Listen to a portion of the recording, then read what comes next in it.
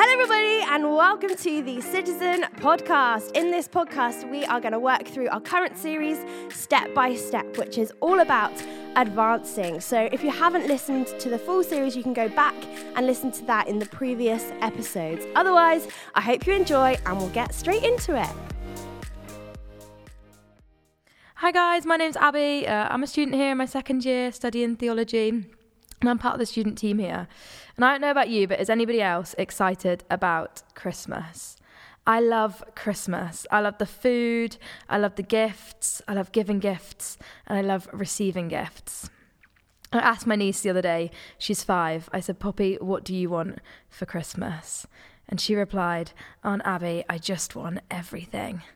And I said, as much as I would love to get you everything, I don't think my student loan is going to cover it right now. You see, as much as I love Christmas this year, I'm really not very organised. Christmas is about a lot of planning. You see, you have to plan the food, and you have to plan the day itself, you have to plan who's coming, and you also have to plan those weird days in between Christmas and New Year's where nobody is quite sure what is happening. And if I'm honest, I can't really imagine what it's like to actually do those things because my mum does most of them for me. But here's the thing, just as we plan our Christmas, the first Christmas was also a planned out event. And today we're going to look at Mary and Joseph, two of the key characters in the Christmas story, and how they were faithful with the size of their sacrifice, found purpose in the plan, and placed obedience as their objective. So if you'll turn with me to Luke 1, verses 26 to 38, we are going to read. And it says, "In the 6th month of Elizabeth's pregnancy, God sent the angel Gabriel to Nazareth, a town in Galilee, to a virgin pledged to be married to a man named Joseph, a descendant of David. The virgin's name was Mary. The angel went to her and said, 'Greetings, you who are highly favoured, the Lord is with you.' Mary was greatly troubled at his words and wondered what kind of greeting this might be. But the angel said to her, 'Do not be afraid, Mary. You have found favour with God. You will conceive and give birth to a son, and you are to call him Jesus. He will be great and will be called the Son of the Most High. The Lord God will give him the throne of his father David, and he will reign over Jacob's descendants forever. His kingdom will never end.' 'How will this be?' Mary asked the angel, 'since I am a virgin?' The angel answered, 'The Holy Spirit will come on you, and the power of the Most High will overshadow you. So the Holy One to be born will be called the Son of God. Even Elizabeth, your relative, is going to have a child in her old age, and she who was said to be unable to conceive is in her 6th month, for no word from God will ever fail.' 'I am the Lord's servant,' Mary answered. 'May your word to me be fulfilled.' Then the angel left her." So for a little bit of context, this story comes from Luke's Gospel, and it was written by a guy, shockingly, called Luke. I know, it's a shock. And he was involved in the early ministries of the church. And if you don't know, this is the beginning of the Christmas story, and the Christmas story ends with Mary and Joseph having to go on a nice little trip to Bethlehem, and they have a little baby boy in a stable. But at this point, the angel appears to Mary, and Mary is betrothed to a guy called Joseph. Now, what does that actually mean? Well, in Jewish marriage, there were 3 different parts to the marriage. The first part was engagement. That's when the dads get together and decide that they're going to get married. And the third part was the marriage. And then sandwiched in the middle was betrothal. And that was an obligation of faithfulness. So they couldn't cheat on one another, and it still required a divorce to get out of. So it wasn't a casual arrangement. In fact, it was quite a serious arrangement. But anyway, the angel appears to Mary and tells her that she's going to have a baby. And as we just read, Mary is a little bit confused because she's a virgin. And for a little bit more context, Mary is thought to be a teenager here, possibly even as young as 14. And I don't know about you, but 14-year-old Abby would not have reacted as well as Mary did.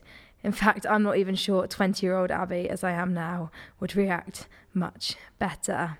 You see, Mary's response is one of obedience, and she shows us how the size of our sacrifice is the most important thing. I don't know if you were here last week, but Beth spoke about Mary and talked about her positivity and how she trusted God through the storm. And if you missed it, you can catch that message on YouTube. And just like Beth said last week, I also don't think that this was part of Mary's plan. However, Mary is obedient to God's calling on her life. And we can see that though Mary is without questions, she questions how this is going to happen. She trusts in the Lord. You see, God doesn't actually care about the size of your gift, and he doesn't care about how much money you have.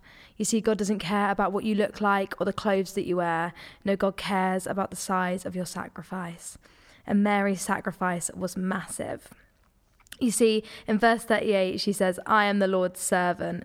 Mary knows who she is and whose she is, and she's obedient to that, giving up everything. Now, I don't know where you're at in your life, but you might be sat there thinking, I feel God's got more for me.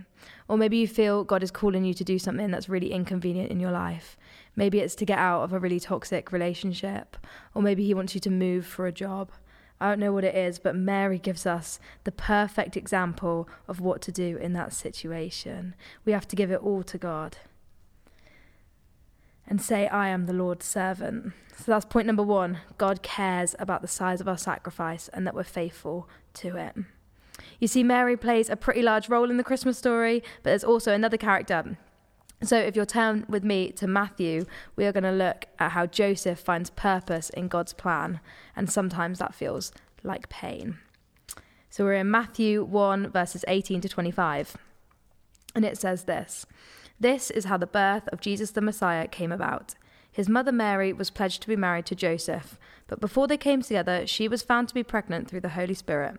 Because Joseph, her husband, was faithful to the law and yet did not want to expose her to public disgrace, he had in mind to divorce her quietly.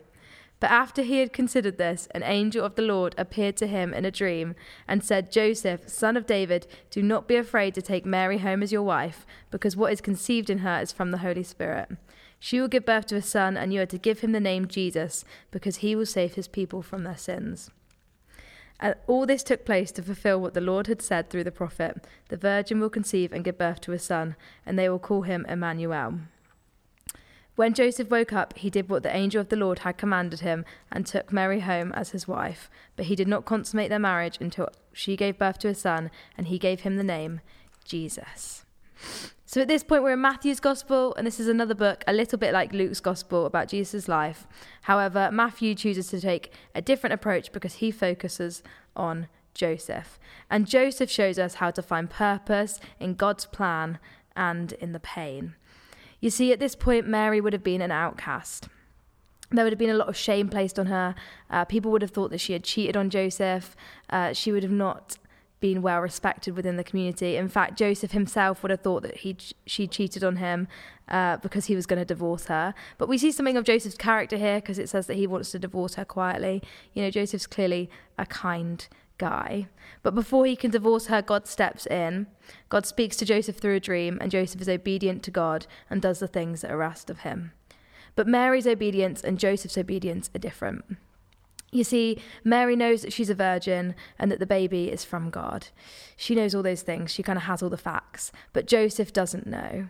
Joseph has to fully trust in God's word to him, and he has to be obedient to it. You see, when God calls us to do something, he doesn't always give us all the answers. In fact, that's part of having faith. You see, Joseph doesn't know the whats, the hows, or the whys, but he does know who.